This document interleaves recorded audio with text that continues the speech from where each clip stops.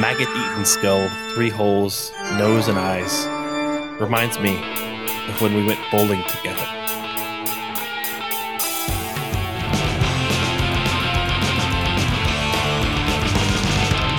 There was a lonely girl with no one in this world. She had no one to guide her.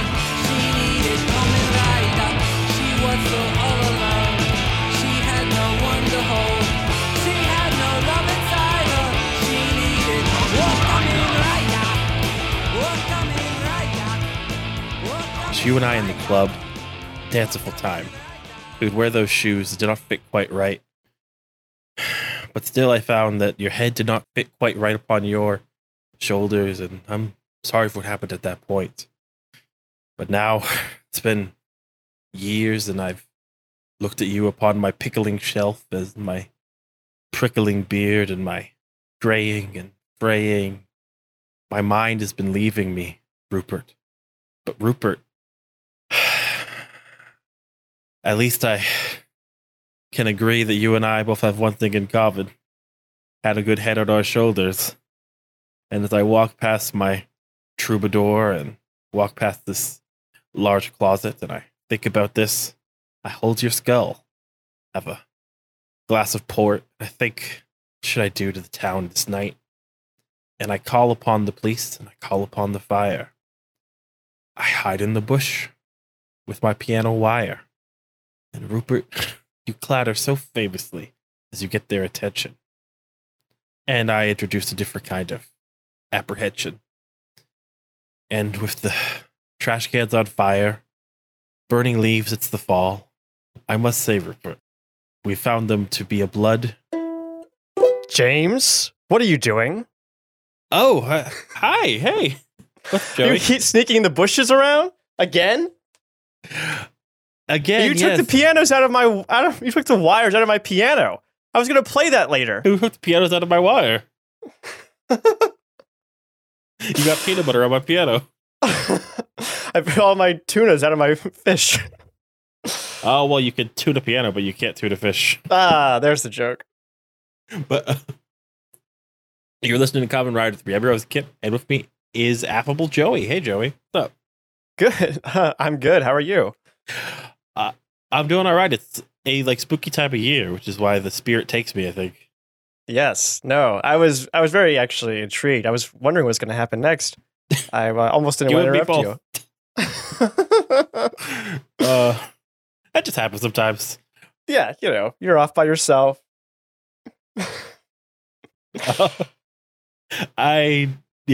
But you are here today as a guest to talk about Return of the Living Dead, the 1985 classic horror movie, Strong Effects. Yes, I'm super excited to talk about it. This is the first time I've seen it, so I'm a virgin, and this is very much a very interesting movie, and I absolutely enjoyed every minute of it. And you have your own show as well. That's right. I am on a show called Affable Chat. It's a movie podcast we release weekly. We talk about all sorts of movies, basically anything we want to. We're not pigeonholed into any sort of genre, which means that we kind of talk about whatever we want to talk about. We like to dive deep into how the movies are made and what the meanings and themes behind the movies are, and try to get as much out of it as we can.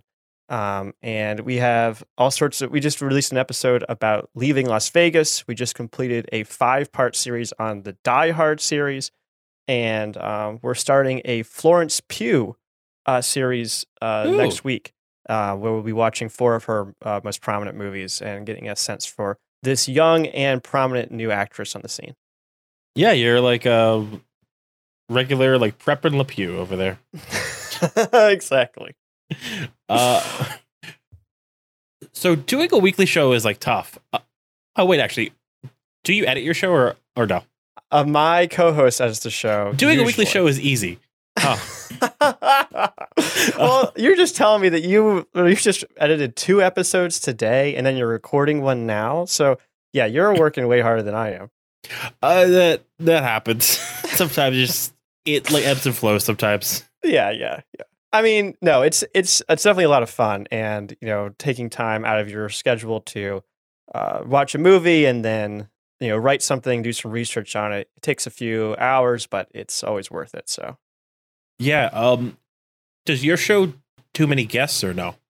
we have guests occasionally. We kind of have a rotating crew, and then we have other people from other podcasts as well. It's always nice having people from other podcasts because they typically know how to, like, there's a baseline, right, of like audio Yeah. quality that you can kind of rely on. And yeah, that's what I've been doing for the last year, has been, cross promoting and going on other people's shows and everything. And that's, it's been really rewarding. I met a lot of interesting people. No, and yeah, because I feel like a lot of people who are like doing this kind of thing, you're like, they're picking something that they care about. And there's like this weird kind of like potluck podcast, like earnest nature to it, Definitely. No, it's nice meeting people with a similar interest. And it's so like, once I left school, once I graduated, it's so hard to meet people. You're not casually meeting people of your same age, but in this realm, you're meeting a lot of people with similar interests. And I almost forgot what that was like, because you end up, connecting on something that you're both passionate on, that you're not typically sharing with other people. So it's nice being kind of understood by strangers. Yeah, and like just like getting together people is like hard sometimes. Like I'm trying to plan like an RPG group, but it's always like, oh wow, but there's also something about like, oh, we're recording an episode. There's some like switch in your brain from capitalism where you can be like, oh, this is work. I could do this. I could plan this out. Yeah, exactly. It becomes work. Yeah, but no, it's nice. I mean, that's the nice thing too about having a co-host as well, is that we're accountable to each other. We're always expecting the other one to show up and everything. So, if it was just me, I would quit, every other week. I'd be like, I don't know if I could do this right now. But having someone who's relying on you and everything, pushes you to succeed. And I feel like we've been successful. We've been able to record more than 150 episodes the last like 3.5 years. And it's been a really rewarding experience. Yeah, we just crossed 100. Not counting like 20 odd like bonus episodes, but like okay, yeah. That's how we are too. We have like bonus episodes that don't count. Well, congratulations, 100 episodes is a big milestone. Yeah, it's a lot. I think there was a point where this show switched from bi-weekly to weekly, and I don't know why that happened, but it's cool for the number to get bigger, I guess. Yeah, there you go. Suddenly more work. Perfect. Yeah, and like honestly, I try to like tell people sometimes like when they ask me like, "Hey, how do I start doing something?" I was like, "Well, okay, pick something. Like make it specific, make it yours, but also like do it for you. Don't do it for like any kind of anything else. Do it because like there's something about like having something that you commit to, like even if it has no impact on the world or like does no good, Yeah, I mean, you only have ever heard of famous podcasts, but there's lots of people out there that are doing this just kind of for the love of the game, and I think I've gotten a lot of benefit out of it, just improving my public speaking and connecting with people and just like research in general. I feel like I can like find things that I want to find easier. I'm a little bit more curious and diligent in my, in like what I'm interested in. And I think that's paid off in a big way. It's made me better at trivia at the very least, but it's also, maybe more of an interesting and well-rounded person. And I think like there's definitely something to looking at media outside of like the like flow of it that we currently have, where like you start to understand certain things, start to like appreciate certain things. You're like, oh wow, oh yeah, there's so much more here. It's something that like you might not realize too, Oh yeah, absolutely. I mean, I feel like I've felt that way for a while, ever since I started watching like film reviews on YouTube. But like this has really grown that, it's made me really, kind of pick up on things I would never pick up on before, pay attention to things I never did before. And I feel like I'm getting way more out of film and television and even like novels than my peers are.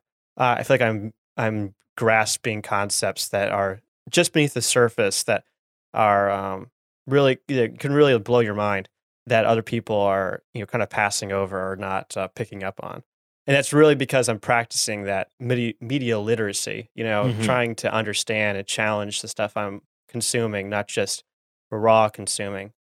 And like also I think like the longer you do it for like a show, I think the better you get at Yeah. like helping people do that with you. Like and like there was a point where this show had like a bunch of guests, like maybe like 20 guests in like in like 30 episodes, and like that was really cool.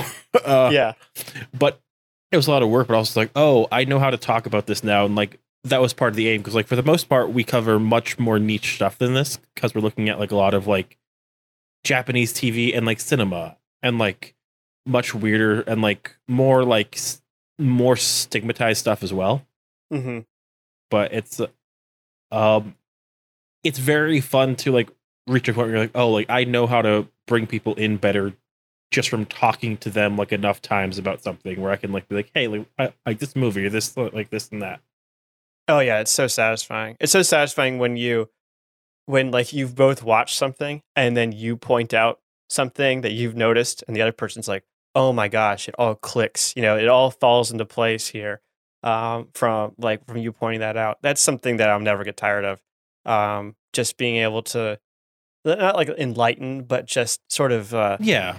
you know, embellish or like, make prominent certain elements of, media and just television in general. I think it's such a powerful medium, something that I think is very much appreciated in our current culture. But and yet there's still so much depth to it that's still to be developed and realized. And seeing how it's changed and grown over the years has been really fascinating. And that's something that I really enjoyed about the movie we did for this episode, Return of the Living Yeah. Dead, was just kind of getting a glimpse into film history, and like cultural history as well, with like the introduction of a new type of zombie. And two, like, I think like a lot of the way that we consume media now is very much based around like logic, as in like a magic system or like lore and like setting up worlds and stuff. And it's like very much like, here is a wiki, or here is like a plot twist. Right. Here is an article with a point to it, versus like that's not how like all media should be. And I think like getting that ability to read media better and like spending time talking about it helps you like break that kind of like process a bit. But my question for you though is what's like your favorite random stat about your podcast, like that you like to like pull out? Like for me, it's like, oh, we were the #1 podcast in Denmark. I don't look at I don't have like access to all of our stats, so I don't have like a really good one for you. We do have listeners in, I think, at least 13 different countries, but that was a long time ago. We did have one episode where we had, I think it was 11 guests at the same time. What? Yeah, we did it for Marvel Infinity War, the first the second to last Avengers movie, because we were Okay. like, it's the most ambitious crossover ever. So we brought in everyone we could think of, everyone who had been a guest in the podcast, and people who hadn't. And we had all of them on at the same time. It was insane, but it actually worked out. Like we had like a chart and everything, trying to make sure everyone had their takes and everything. And it didn't run super long either. So that was a lot of fun. And but it was super ambitious. We're just like, okay, here we go. See if we can pull this off. Just have it be insane. Not to be that guy, but as like a fan of like Toku, which is like there's stuff like, oh, like the series that Power Rangers takes to Yeah. like footage from and stuff like that. There's part of it like with Civil War, with like a lot of the like eventually was like amateurs, because like in Toku they'll just get like 300 dudes in a quarry and like that's their crossover. They're like, we got 300 costumes, we got 300 dudes, we got this quarry, we got some dynamite, let's go. No, absolutely. I mean, it was the most visible thing at the time. But like, what's funny is that I think like I was at the time I was also a huge fan of the CW shows, like The Flash and Arrow and stuff. I was watching all of those, and they had a huge crossover the same, like a week before the Avengers came out, and they like had a big picture with everybody on it, and it's like actually there were more, like this was an even more ambitious crossover. It had more different franchises in one situation, and like in one group of shows than the Avengers did. So even in its own, like even compared to its like contemporaries, it wasn't the most ambitious crossover. But it was, probably the more accurate way to say it is the most visible crossover in Yes. cinema history, I guess you could say. That movie made a lot of money, so a lot of people saw it and were impressed. Yeah, having like 11 people on, that's a bit. That's an Yeah, accomplishment. it was an ambitious goal, and I think it turned out good. So, but that was a long time ago. That was a couple years ago. Yeah, but still. But to make things a little more grounded, it is like Halloween Town though. Halloween Time, not Halloween Town. Halloween Different thing. Town. Halloween I watched Town, the wrong movie. Yeah, Trappa, Apart, all that stuff of that nature. Where's Calabar? He wants revenge. But no. So what we've been asking people is, what is their favorite monster from horror or from fiction? From fiction in general, I thought this was just like Halloween movies. Now I got to rethink my answer. Oh, I got my answer. Have you ever read Perdido Street Station? I have to No, look I up who this haven't. is by. Oh my god, it's a freaking crazy book. Let's see if I can find it. Hold on one second. Street Station. There's China Melville is the person who wrote it. It is absolutely wild. To give you kind of an idea of like just how crazy this book gets. You're kind of going through, and it's kind of this weird story. There's like a bunch of people in this really big city, and they're all like different. There's like humans, and there's like bird people, and then there's like insect people, and basically every kind of like classic combination of person and animal and other things too, right? And you're like, okay, I kind of get an idea. This is kind of a weird world, right? A lot of different things going on. At some point, they just straight up go to a building and summon a demon from hell and start talking to it too. And I'm like, where did this come from? And then it just goes even further. There's like a 6-dimensional spider. There's all these like crazy robots and stuff that are in there that are controlling people's minds. But there's this monster in the story, and the monster is so deadly because it will take out anything with a mind. It's this moth thing. Let me see if I can find the name of it. The slake moth? Slake moth, yes. There are these giant insect-looking things that have these wings that when they extend, they have these psychedelic patterns in them, and if you stare at them for like more than a second, your mind melts inside your brain, like inside your skull, and you become comatose, and then the slake mouth will eat your consciousness and will take away any of your like agency. There's one woman who sort of survives this encounter, but she's like basically a vegetable. Everyone else is like their bodies just basically collapse on themselves because they can't even nothing in their body functions anymore. The only way to safely observe them is through a mirror, which makes them in like the same vein as like ancient Greek mythology, like with like Medusa and stuff, which I think is really cool because the book is very much like a hard sci-fi, high fantasy setting. So like bringing in sort of an ancient or classic like method to defeating a monster like this is awesome. And there's like, oh man, there's so much crazy stuff that happens in the book. There's these people that like sacrifice their bodies to the government to be completely distorted. So what they do is they turn their heads 180 degrees on their body and then outfit them with mirrors on their shoulders so that they can safely face the slake moth while looking directly at it. It's amazing. It was absolutely terrifying reading it because like nobody could survive it. Everyone who faced off of it died. And only a few people ever made it out, and it was always by luck. It was an absolutely terrifying thing, and the ending of the book is devastating. So yeah, I that's probably my favorite monster if you're gonna press me. Oh, wow. What is your favorite? That's a good answer. Holy crap! That's much more like most people are like, oh, I like the Creature from the Black Lagoon because he's sexy. Yes. No, I mean, when you expand it to all fiction, I mean, I gotta go as far as I can, obviously. No, that's fair. That's entirely fair. What is your favorite Halloween candy? Favorite Halloween candy? Okay, so chocolate. I love chocolate. I have a weakness for chocolate.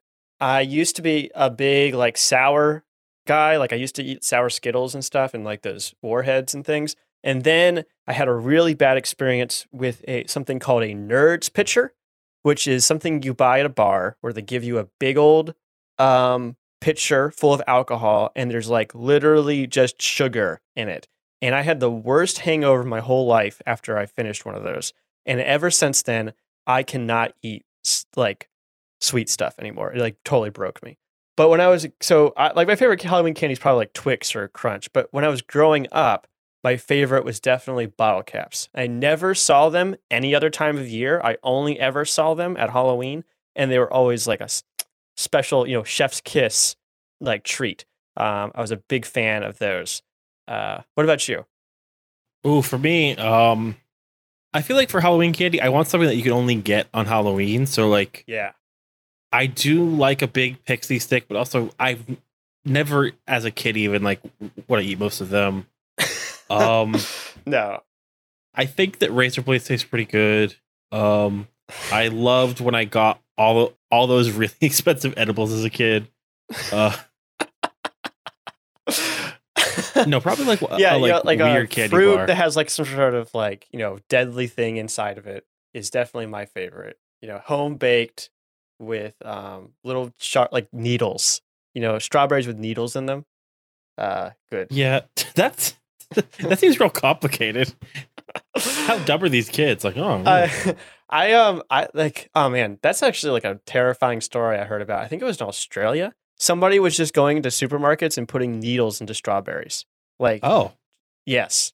Just imagine that for a second, right? Like you buy a strawberry, you're like, oh, this strawberry looks good. You buy a bunch of them. You go home, you wash them, right? You don't cut it up. You just take a bite into it, and there's a freaking needle going through your roof of your mouth that somebody just stuck in there because they thought it'd be funny. It was it was a pretty horrifying event. no, yeah, that's a bit. I've never had that kind of issue. Me either, thankfully. Yeah, on the other side of the world. That's a bit. Oh wow. But no. For me though, I guess I have to pick like a weird candy bar, like a Zagnut or something, or Almond Joy that like I never have Zagnut. otherwise. Almond Joy. Nah. Not a fan, personally. Do you have a like favorite like Halloween costume that you've worn or no? I was a big fan of the zombie. I was a like zombie runner a couple of years in a row. Like what I did was I like tore up my shirt and like I put like gray makeup all over my body, and then I tried to like simulate like tire tracks or something over my shirt, and it's like tried to seem like I was hit by a car or something like that. That seemed like that was fun. I did that a couple of years, and actually on Halloween I went running on campus and with one of my friends, and out in front of the student union when people were changing classes, he was like screaming and I was chasing him, just to kind of make a scene. That was fun. That was a good Halloween moment for sure. I did like a when Luke Cage came out, like that was something that like I did like I bought like a sweatshirt and just fucked it up. That's good. Yeah, like bullet wounds and all that. I did go as like a hanged man one time Oh wow. to like a club, and Okay. then like I like had somebody who like didn't understand because like on my chest I had like taped on like a notebook so people could play hangman, but also like That's funny. I had the noose on, and Right. like I was dancing with this person, and they were like, "Oh, what's your costume?" I was like, "Oh, Although the guy like jumped up on a chair, held it taut, then jumped down.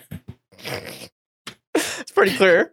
Yeah, and then like they were horrified. They were just deeply, oh no, you're gonna die. Oh, it's just my something- hand, you know, like, Yeah. just kidding. And some say I'm still dead to this day. Wow, dead inside. Are we always? Yes. But speaking of being dead on the inside now, let's talk about what we came here to talk about. The Return of the Living Dead. All right. Oh, I'm so excited. Yeah. So the basic plotline here is that there is a medical supply warehouse, and there is a new employee like Freddy being taught there, and at the same time there is a group of Freddy's friends who are going to pick him up and like try to figure out like what they're doing. They're And- like punks, you know. Yes. Yeah. They got like a lot of jewelry, you know, crazy hair, kind of like dark, baggy clothes. You know, classic punk look. And like they're old school pugs, like they haven't been sanitized like in a way where like a lot of Right. punks are nowadays, where it's like, oh, I'm a punk and I have green hair and a mohawk, but like No, nothing it's not else. like even goth, really. It's really like Yeah. closer to punk, I think. And this opening like first section of the movie, I guess, like the cold open, it's very strange because like they're talking about like, oh, we have like half a dogs for schools, we have like a bunch of like skeletons from India, and like only you can get skeletons there, and they all have perfect teeth. So they must have like some kind of like skeleton farm, which is very very It's, dark. It's interesting. I mean, yeah, they're like, you know, kind of playing with this. Like, what they're doing is establishing that Frank and Bert, who are like the employees at the medical supply warehouse, are sort of desensitized to all of this, you know, like kind of morbid stuff. And Freddy, who's like, it's his first day, and he's one of the punks, but he seems like, you know, he doesn't seem like a bad kid at all. He's sort of like, his uncle, I think, is Frank. He's trying to like impress him and like kind of spook him a little bit, you know. Be like, oh, look at all of our cool stuff we got here. And I mean, I think it's kind of cool. I mean, split dogs. I mean, where else are you going to see one of those? Yeah, no. And like I think too, like it shows something that is missing sometimes from a lot of modern horror movies, in that like having just we just watched like American Werewolf in London, and that's a funny movie. Like that's a very comedic movie, you know? Like that is a lot about like mixing up everything about that whole like genre, you know? Yeah. And horror movies seem to be so serious, but like this is very much like a comedy, you know? Yes, it is. And this is something I've encountered more and more often in like more modern like horror movies, is the mix between horror and comedy. And honestly, I've really come to believe that horror and comedy go together like peanut butter and jelly. Like they actually share a lot of similar elements. And the thing Yeah, let's that talk about that. really sells it for me is both rely on the unexpected, right? They take something that's ordinary, they kind of twist it, and then they either make it funny or kind of scary. And like there's a lot of instances where something that is funny could easily be twisted into something scary, or something that's scary can easily be twisted into something funny. And I think those two genres really do mesh together in a beautiful way. And I've seen it done beautifully in like a lot of different examples. My favorite Yeah. example of this is John Dies at the End, the book by David Wong, which is a horror book which has a lot of comedic elements to it. And I remember reading it and thinking, this is really scary right now, but I remember if I read this book immediately again, I'm going to laugh at this part later. It's just that kind of humor. Like Shaun of the Dead is a perfect example. That movie has really terrifying and like emotional beats to it, but it's also a comedy first, and it works so well because it has that kind of charm to it. I think this movie falls into that same category. Something that makes this movie like makes the characters compelling and something that makes them more real is the fact that they aren't melodramatic or super serious. You know, they tell Yeah. jokes, they act kind of non-serious, which is how people act. People are kind of, you know, they kind of act weird, and you know, when weird circumstances show up, they can react in unpredictable ways, which can be funny. So I think that I think I'm coming to around to this idea that these two, the comedy and horror, should be mixed together more, and when they are mixed together, it gives the story a deeper beat to it. It gives it something so you the viewer something more to latch onto. And also, I think that there's something to be said for like the two genres that most are like associated with like depictions of like sex and like and like sexuality are like comedy and horror too. Yeah, And it's a good point.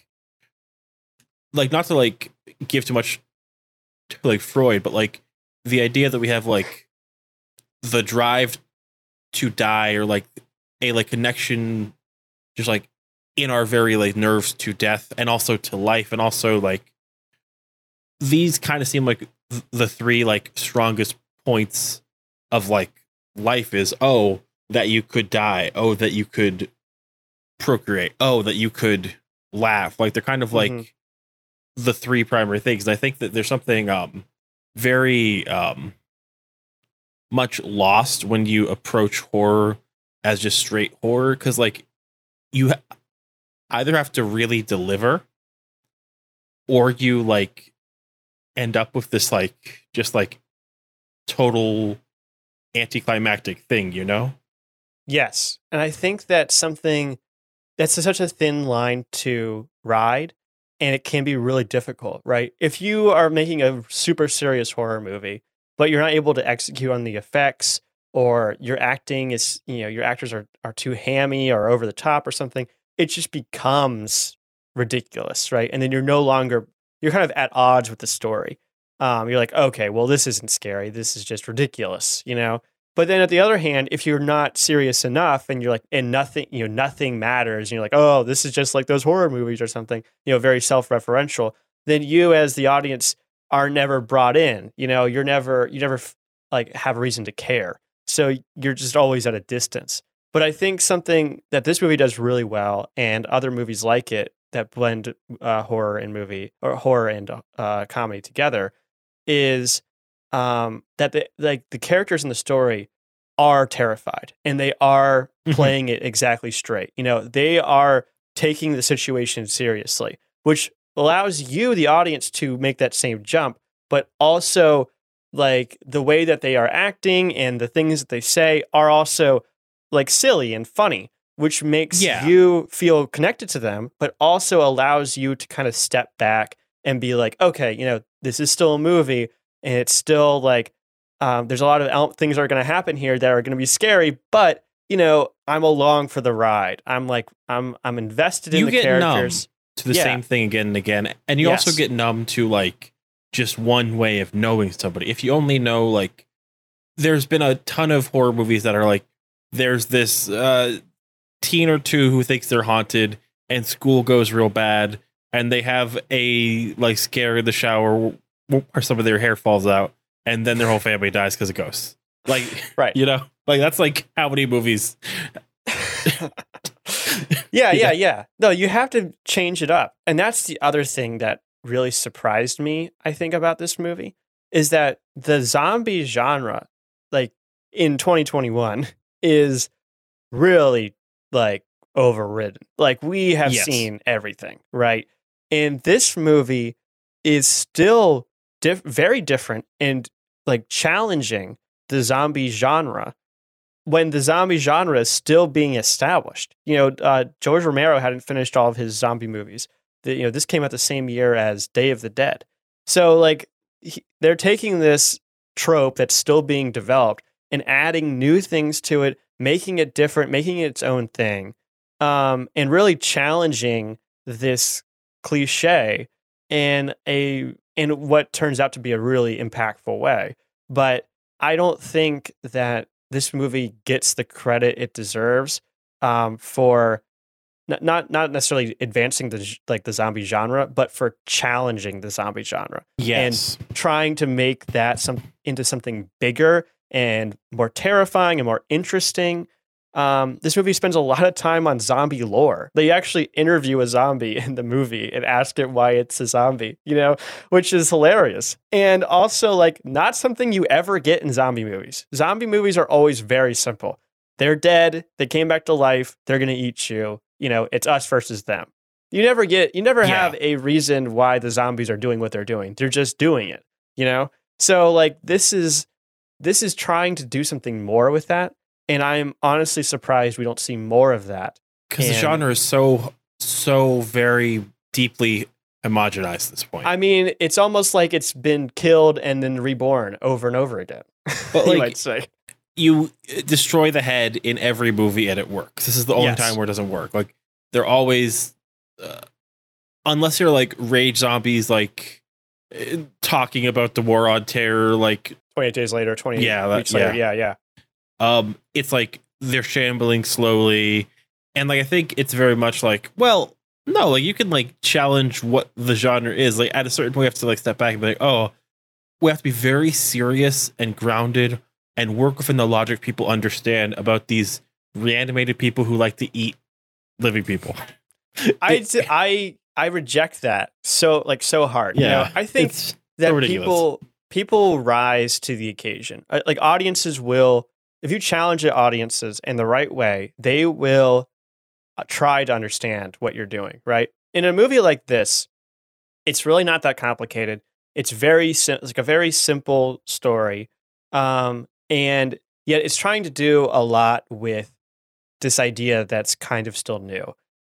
I think that it's not hard to grasp at all. And I think that if you allow for the idea that maybe some people might not get it, but people who do get it will get something out of it, you can expand what you can do to much greater lengths. I think the zombie as a monster is very versatile too. It can represent a lot of different things.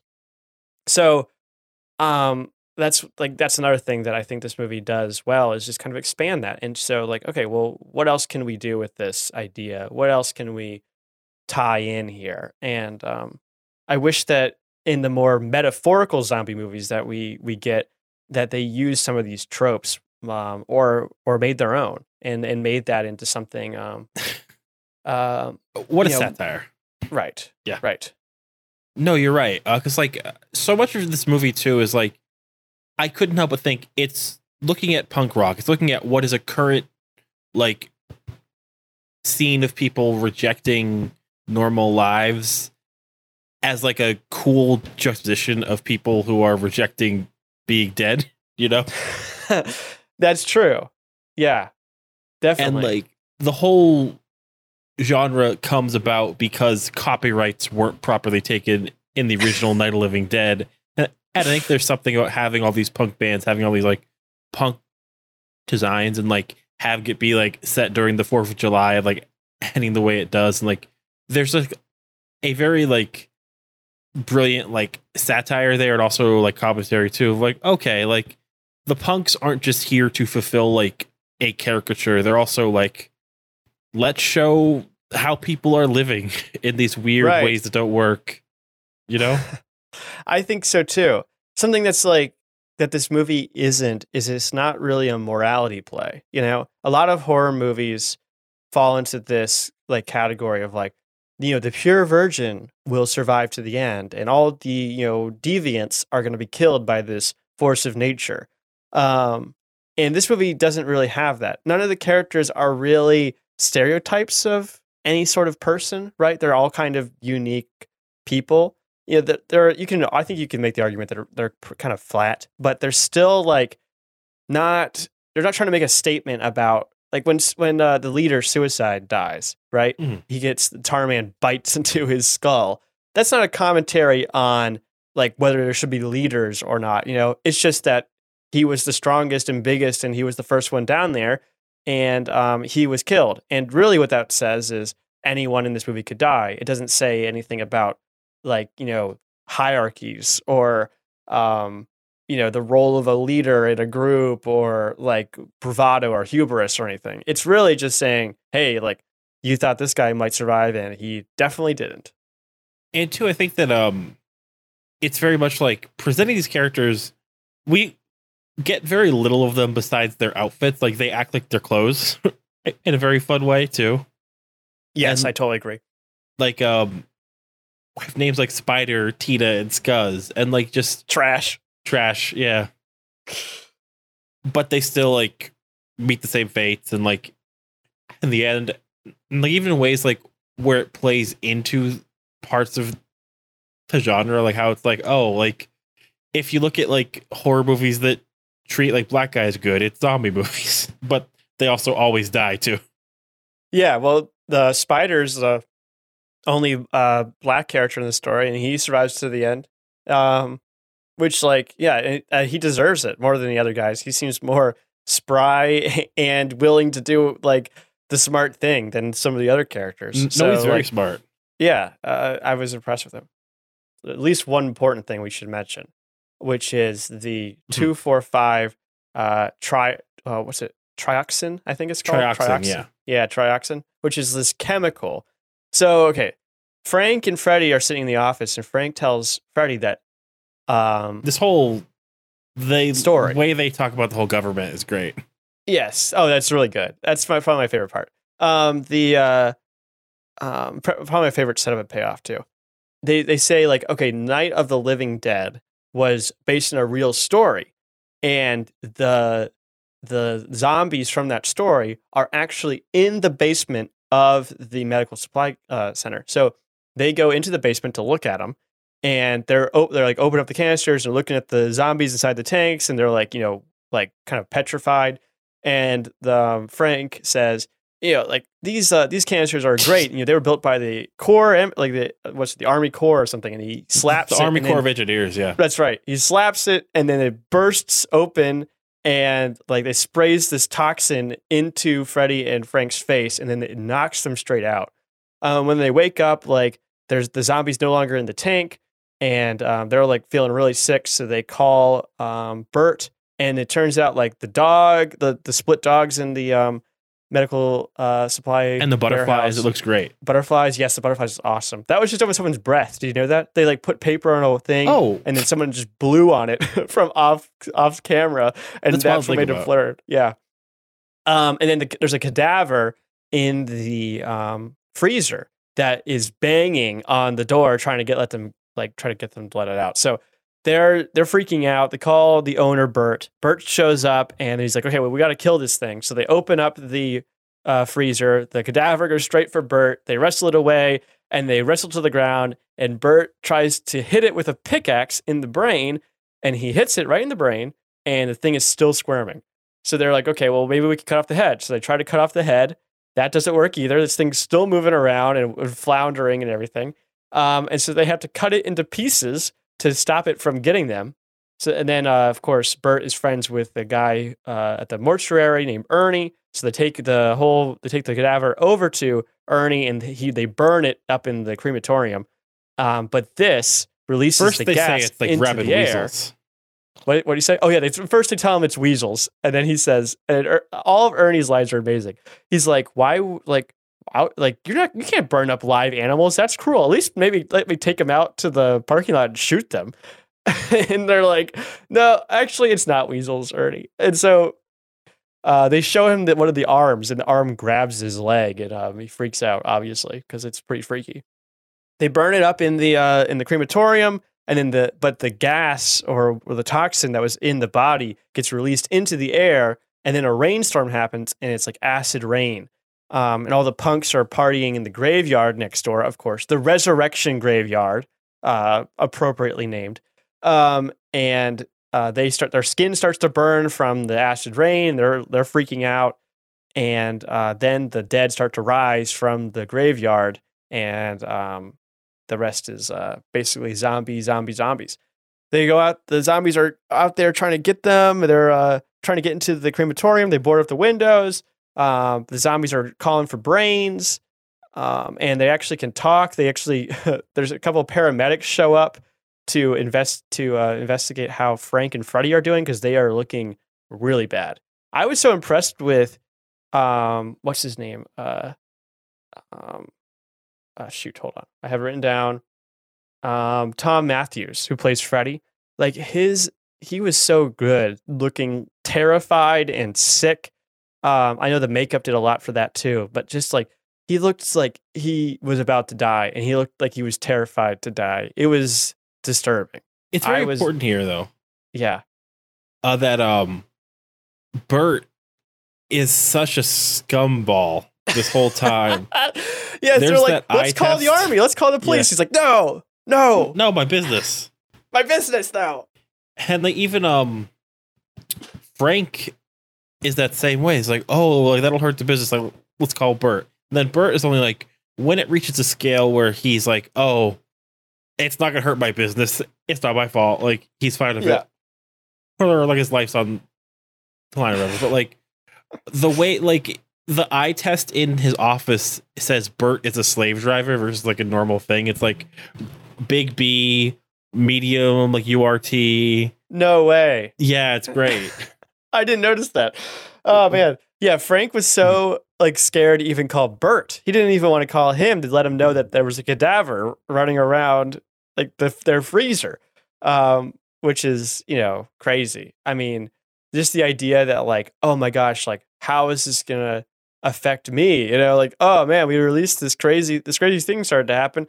We got to keep it under wraps. Just like, otherwise we're gonna get in trouble. We're gonna get in big trouble. And this whole movie is about like it's about how people are very selfish. Like it's like it starts at like oh, my pork chops. I've already had pork chops for lunch. Yes. And then it goes to, oh, I'm not going to wait 2 hours. Let's go break into the cemetery. It's like, oh, I'm not going to not bang on this thing. Like every way up, it's like at every level. Like it's talking about like people. It's talking about like business. It's talking about like the government. It's very much like, hey, like you can't just be so self-centered. I think that's a good lesson to take away from it. I think that almost everyone is like out for their own self-interest, right? Until like the shit really hits the fan. And then in that case, they're like, okay, I need to step back and like think about how we can all get out of here. But even then, it's not really clear that anyone's really doing anything for anyone other than themselves, right? They're like, okay, well, how is this going to affect me? Well, let's just throw my my coworker and his nephew into another room and lock the door. While they're clearly dying. That's gonna be good for me. Which turns out to be a smart move, but it's also pretty cold to treat someone like that. How about room temperature? Room temperature. That's right. That's right. No. I love that scene in like some movies, like where they do something like, "Hey, can I borrow like your stethoscope?" or that kind of thing. That's great. Like whenever there's like a scene like that in the movie, like where somebody's like, my thing's not working, and then like it like pays off with like some very obvious to us but not to them like reveal. It's very good. Oh yeah. No, like the way that they discover that they're dead, like the paramedics show up and they're just slowly getting more and more freaked out. They're like, okay, step away. What happened to you guys? What kind of poison did you take? Pretty normal questions. And then they like start taking their vitals and they're like, hold on. No blood pressure. You have no blood pressure. You have no pulse. How are you alive right now? And he's like, I'm not saying you're dead. Dead people don't move around or talk. So, like, what's going on here? And they're like, okay, well, we'll take him to the hospital. And that's when the zombies get him, of course. So then but it's crazy. Like, I think watching people act in a way that's reasonable. I think that they're like, okay, we got the zombie here. Let's kill the brain. That makes sense, right? We've seen that work in other movies. They tried that, it doesn't work. Okay, what about the head? We can cut the head off. I cut the head off, doesn't work either. The next best thing is cut into pieces, and then the next best thing is to burn it, obviously, And all of those things seem pretty logical. Ernie's whole like line of logic when they won't tell him that there's a cadaver that's alive in the bags also makes sense. He's like, weasels. like rabid weasels. He's like confused. Like, and you decided that burning them is the best move. Like, you can't take him to a pet shelter. You know, he goes down the line. You know, he acts very reasonably.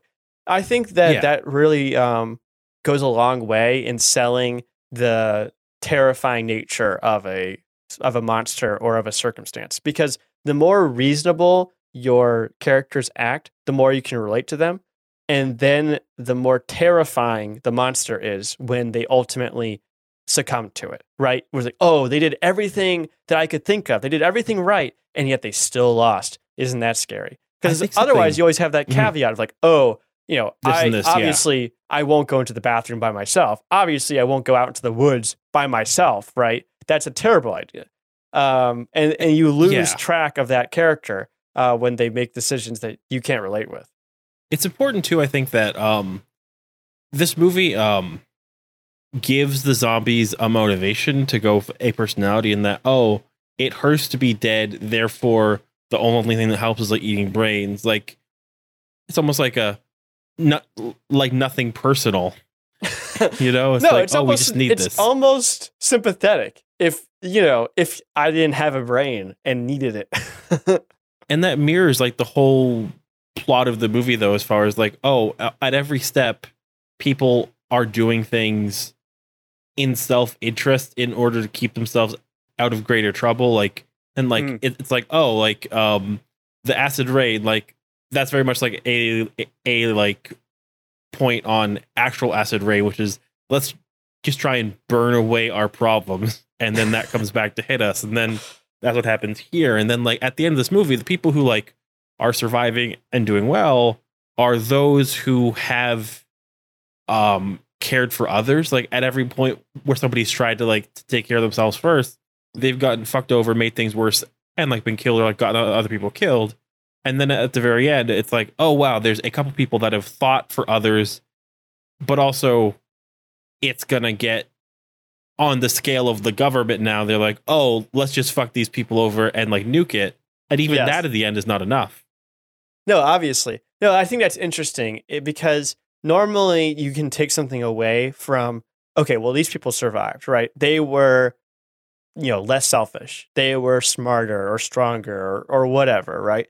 But nobody survives. They actually nuke Kentucky, which makes like the beginning stinger where they say this is based on a true story with real people and like real events and stuff even funnier, because it's like, obviously, yeah. they didn't nuke Kentucky, but like, it's just hilarious that they're like, yeah, this is true. Obviously, remember the time like Kentucky was nuked because of the zombies? Makes sense. I mean, remember the AIDS that, like, Yeah, when AIDS happened in America, remember Hiroshima, Nagasaki, remember any of the various crimes of war, like governance. Just like, yeah, this is based on something that happened.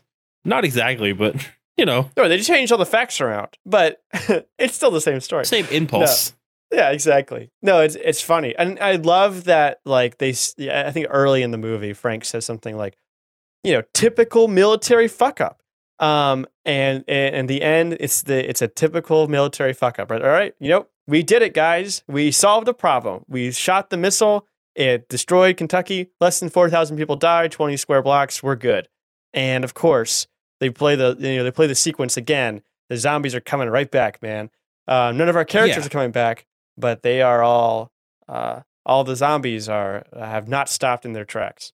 The same way that this is not interested, like in other zombie movies, be like, oh wow, they made shivs that, or like found axes, or like shot guns and got the headshot and won. It's also not satisfied with like the government version of that, which is like a like tactical nuke. It's like, no, there is no headshot for this, like on like the like personal or the like massive like sociological level either, Right. you know? Yes, exactly. It would have to be something more careful or something. You can imagine a situation in which they are able to detain these guys, where they're able to quarantine the area perhaps and keep the thing from spreading. But I mean, the fact that it's airborne is pretty terrifying. But you can imagine that these, zombies are it's possible to stop them in some way. but the methods that they take in this are never enough. It's always half measures. Like they Yes. go through the normal protocols, right? Like they first send in the paramedics, then some more paramedics show up because the zombies call them, which I think is so funny. More paramedics, send more paramedics. please. Then the police show up and they get overwhelmed. Then a bunch of police show up and they get overwhelmed, and they set up a perimeter, and then they just charge the perimeter. It just gets worse and worse, and the people like don't seem to learn. The only people that seem to understand the situation are stuck inside, and they are basically helpless. So it's just funny that like we never get to the point where we're ever going to solve this problem because we just keep making them stronger incrementally. It's like, why not just use the nuclear option right away? But then the nuclear option is also not enough because it wasn't specific enough, and it helped just spread the problem around instead of actually like going in there and being careful.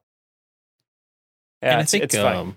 it's like a really like a cool way it like spreads out through the whole movie. But like the last thing I really want to like get super deep on is how much this movie is just full of great effects. Like everything, just like having like the simple practical effects of like blowing on paper to like puppeteering to having some noises as they're beating what is clearly like a plastic like half dog. Like it works so well.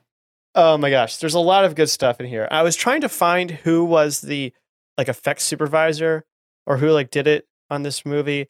I believe it was the man who was named William Stout.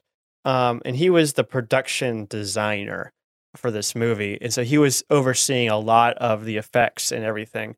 I heard a bunch of different stories about things that happened on set. I heard there was originally a different person in charge of the effects, and then they like had to redo them. But some of the old effects like were still like in the movie, but they weren't quite as clear.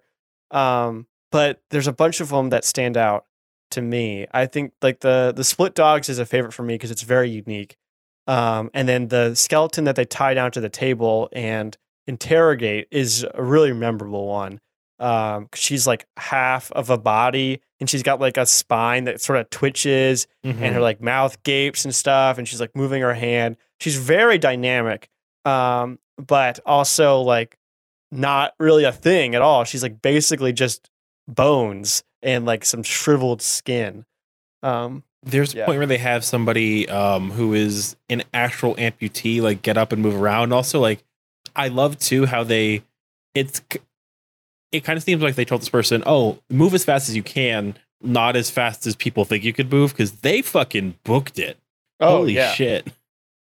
No, they were fast, and that was another thing that was satisfying. Right? It was like these zombies are going all out. They aren't shambling around. They're using tools. They're talking. They're organizing, and they're going as hard as they can into whatever you put in front of them. They're not just content to just stand there and sort of, slowly kind of wave their arms and hope that you run into them.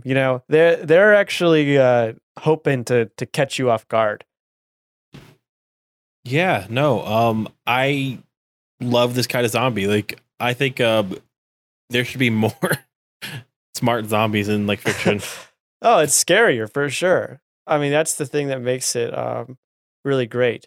The thing that makes it the most iconic scene in this movie, and probably the most iconic effect, is the Tar Man.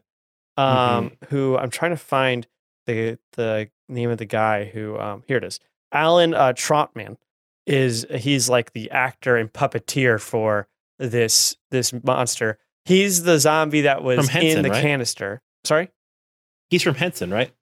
I am not sure. Let me click I on will his check thing. him out. Yeah. Yes, the Jim Henson Company. That's correct. He is, yeah. So the Tar Man is like this zombie that's in the canister, and then he comes out, and he's like, his skin is like wet, but like he doesn't really have any skin. He's covered in like these dark rags, and he's like, brains, more brains, and he's like his eyes are popping out of his skull, and he like sort of just kind of like he sort of moves like he's a puppet, kind of. He's like sort of got this fluid, just kind of like dancing motion almost to him, where his shoulders are rolling. It's pretty scary, and it's also It's not trying pretty to funny. look realistic too. Like No, I it love that looks about practical amazing though. effects. And when they knock his head off so cleanly, it's so funny. But yeah, it's such a good and classic effect. And I remember reading a couple of articles about this movie, and they said that what they were trying to do with the script was actually have not just principal actors, but principal monsters, principal zombies. In other zombie movies that's come before, the George Romero movies, their zombies are just the same for everybody, right? There's always zombies out there, and they're just kind of random people. But in this movie, there are some specific zombies that stand out from the crowd. There's the one that they laid on the table that's like basically just a skeleton. The Tar Man. Tar Man's a great one. Trash, after she Trash. becomes a zombie, she's like all like kind of, her skin's like blue, and she's still naked and has her red hair, and she's running around eating people. Anime rules. If you become a monster and you're hot, you're hot. That's right. You're a hot monster. Easy. Not to judge people that like really love the Tar Man situation. Sure. Right. We weren't, excluding those people. It's just, it makes the whole thing, much more colorful and much more memorable when you have, monsters that are as unique as your characters. I did love how there was only one musical scene in the whole movie, and it was like her like nude scene, but also like there has to be like a special like wiki or like blog site just for like movies that people bought back in the day before internet to masturbate to. Oh my gosh, I know there is. I absolutely know there is. What's it called? It's like called Skinflix or something like that. Well, no, like that's like that kind of stuff nowadays is like, here's all the nudity movies, which like doesn't matter. But like back in the day, like there was like, oh, get Under Siege. Yes, for this. Get Natural Instinct. Yeah, for this movie. No, I think that's definitely true. No, that's what I've heard too, is from people that like watched this when they were younger or whatever, right? Like it slowly evolved over time why they were interested in this movie. Because like this movie is like a cult hit though. Like this wasn't the best received coming out, but people love it consistently, and like it's like just really entered. Like it got like 4 sequels, which is wild to think of, including 2 that came out in 2005. And I think any horror movie that came out in 2005, except for maybe there's 2 of them that were good, are bad. Yes. No. There was definitely a dearth in horror movies where like there was nothing good coming out, and then it's kind of had just a bit of a resurgence from this thing. We've kind of re-examined what makes horror good, but there's still a ton of just really bad ones. And 2005 was probably like the worst of it. Was right in that time. Yeah, though I can't believe this movie has 4 sequels either. This movie did better than Day of the Dead did in the box office. But it's definitely had a impact on the cultural landscape, right? Mm-hmm. Fast zombies are rare, but they do show up in other movies. The idea that zombies want to eat brains comes from this movie. And I think like the Tar Man and like the skeletons and stuff, I think those like had an influence on stuff like Evil Dead.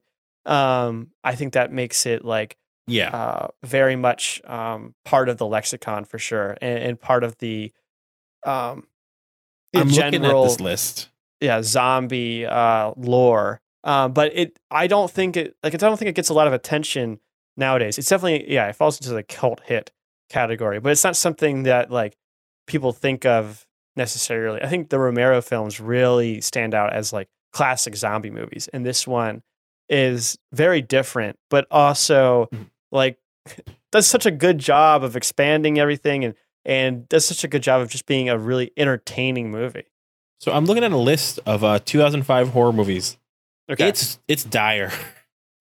Give me some highlights. Some highlights. I'm in like the B's, and I have many highlights. There's Blood Rain by Uwe Boll. Oh my god! There's a Call of Cthulhu movie I don't remember. There's Cry Wolf. If you ever saw that movie. No, I've heard of that one though. There is The Exorcism of Emily Rose. There's Doom. There's Doom. I saw Doom. the Ginger my Dead gosh. Man. There's Hellraiser Hellworld, House Oh, of God. Wax. Oh, this is Land of the Dead, Man Thing, Mangler Reborn, the sequel to the Mangler, Okay. Meatball Machine, which I don't know what that's about. One Missed Call 2, Return of the Living Dead, Necropolis, and Rave to the Grave. Rave to the Grave. Saw 2. Oh wow, this is bad. There is that's not right. Yeah, there's a lot of bad horror movies from this. Yes. No, that doesn't surprise me at all. But no, that was a hell of a movie though, and I do love me a good zombie. And what a thing. What an artifact. What a pure definitely. thing. It was I think the thing this movie does better. Like the thing I really appreciate this movie is that it just tries to be entertaining. There was a Mhm. point where I paused it and I was like reflecting on like what was happening, and I was just thinking to myself like, wow, this What a wonderful world. Yes, this is awesome. I'm having a great time watching this. I thoroughly enjoyed it, and I was like, I think the story is so well paced. It starts off really slow, like you have no idea where it's going to go. You think maybe it's just going to be the one zombie at some point, but then it just builds some momentum until it's just like bursting at the seams at the end, and everything's happening at once. It just goes crazier and crazier, and the ending where everyone gets nuked is so appropriate and such like a good like payoff to like the what's the word the problems with the military, or like Yeah. the ineffectiveness of the military, and just having everyone just get blown up is amazing. What an incredible ending to a really wild movie. Yeah. And like it's like just also like I don't know if it's a movie about like failure. It definitely seemed like to me like it was a movie about like being selfish and failing and like taking half measures, like just like through and through. But I also like did like even like whether or not it was about that, how it paralleled like the original Night of the Living Dead. Let's have this like competent like dude take charge of things and handle stuff, and then get killed by the authorities like Spider. And like it's like, oh, like yeah, even like has like that whole like echo too, just on like a like wider scale. It's just like, oh, like yeah, this is just a movie that is very light on its feet in a way where it's like it almost feels like they were surprised it got made. They're like, okay, let's do this. Yeah, we'll just keep going and see how far we can go. No, I heard a lot of stories about how Dan O'Bannon was kind of an insane person. I think it was the woman who plays Tina. She said that there was one of her favorite moments on set was when someone threw a vase at Dan O'Bannon's head because he was being like a ridiculous person. He apparently when she went over for his for her interview or for her audition, she went over to his house and he just had guns everywhere and pornography on the television set.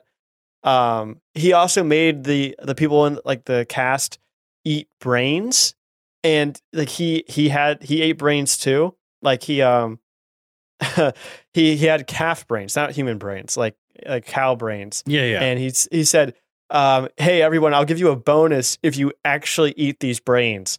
And he took a bite himself to prove that he wouldn't ask him to do anything he wasn't willing to do, which sort of just proves that he's more of an insane person, not that he was like, down to earth.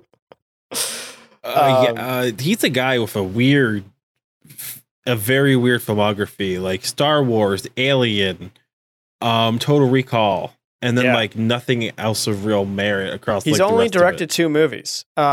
This one, and then I think it was called some Lovecraftian movie called like The Resurrectionist or something like that. The Something along those Resurrected. lines. That's right. That's right. So he's he doesn't have a lot of directing credits, but he's been influential in the horror genre. I mean, he wrote Aliens, or at least wrote the first initial screenplay, and then I think it was adapted from there. And he built this one from the ground up. They basically, the story I heard is that they used the name Night of the Living Dead or Return of the Living Dead, and they bought that from John Russo. Yeah, because who he could worked use with the Living Dead, Russo. but not Night of the Dead or something like Right, that. right. It was some kind of like case Romero like that. could make the sequels, but Russo had the right to the name Living Dead. So they bought that from him, and they brought a script with it, and then they just destroyed the script and rewrote the whole thing. And that was something Perfect. that O'Bannon wanted to do. So it really was his vision from the beginning, I think. And it's nice having like it's always nice having like a writer director, like, you know, Yeah. like have his vision come to fruition, especially when it's as wild as this movie is. Maybe this is like a Lovecraft thing, but maybe it's a Bannon thing. Well, one, fuck Lovecraft, and two, the last half a sentence of the synopsis for The Resurrected is before the two disappear in a cosmic explosion. There you go. Yes, the solution to the ending to every Lovecraft story, cosmic explosion. Yeah, we'll just do it that way. Seems like a good idea. It's as effective as a nuke to Kentucky. As effective as a nuke to Kentucky is like what I'm going to say whenever I'm like helping a kid with chicken pox or something. I don't know, like what I'd be doing. I don't know. Yeah, like wear this like calamine lotion is as effective as a nuke to Kentucky, and Bob's your uncle, and There beat a you dead go. horse. That's right. Bless his heart. Yeah, bless his heart.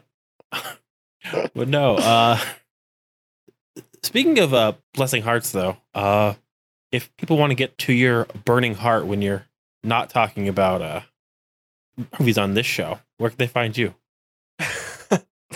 Wow. Segues. I am stunned by that transition. My podcast is called Affable Chat. I co-host it with my good friend Benjamin. We are on every podcast platform you can think of. So just search Affable Chat. We're the only ones out there. We also have a YouTube channel. We also stream on Twitch every Tuesday at 7 p.m. Eastern Time. And we also have a TikTok that's popping off, and email address affablechat@gmail.com if you want to complain about me or anything like that. We also have a Twitter and Instagram, all Affable Chat. So just search Affable Chat and you'll find us out there. And yeah, we talk about movies. We go into depth, and we love talking about just culture and anything we can get our hands on. So yeah, I really appreciate you bringing me on. This has been a lot of fun. Yeah, thanks for coming on. I don't know how you make a TikTok work. Yeah, that's up to my Benjamin. That's not my Benjamin, my co-host Benjamin. Wow. He had a viral TikTok a couple of months ago, and now we have like 5,000 followers. So I'm not sure what to do with that, but you know. Yeah, like there's not at least like my podcast, there's not a lot of moments that are like, here's a good like 15-second loop, you know? Right. But no, you can find me on Twitter.com as James Fords. You can find the rest of the co-hosts on their Twitters, but they aren't here today, so fuck them. And then the podcast is at Come Ride With Me, and then there's ComeRideWithMe.com for our episodes and the articles. There's ComeRideWithMe.com/episodes for links to different platforms for each episode to just like get all up in there. There's ComeRideWithMe.com/merch for our merch with all proceeds going to the Trevor Project. There's Come Ride With Me on Instagram too. We have some fun seasonal art going up now. There's also podcast at ComeRideWithMe.com for your questions and your stuff. And if you want to send in questions or suggestions, we are just starting up some new series. And yeah, that is us right there. And Perfect. Please rate and review. But very important is at the end of each episode, we always ask, who were your standout characters? You had to pick like 2 or 3 characters from this movie. Oh, that's easy. Ernie is my favorite character, played by Don Carla. He's hilarious. The first thing you see him doing is, dressing a body at the mortuary, and then he immediately pulls a gun on his friend from 25 years. Like he taps someone on his shoulder and he fluidly just pulls out this this gun and points it right in his face. It's incredible. And that, that kind of instinct serves him well throughout the movie. And I was very happy to see him survive to the end.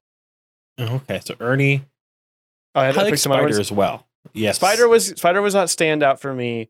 I gotta say, Trash. I liked seeing her, and I liked just how she just like brought the party, And I think again, I want to shout out what's his name, Tom Matthews, who plays Freddy.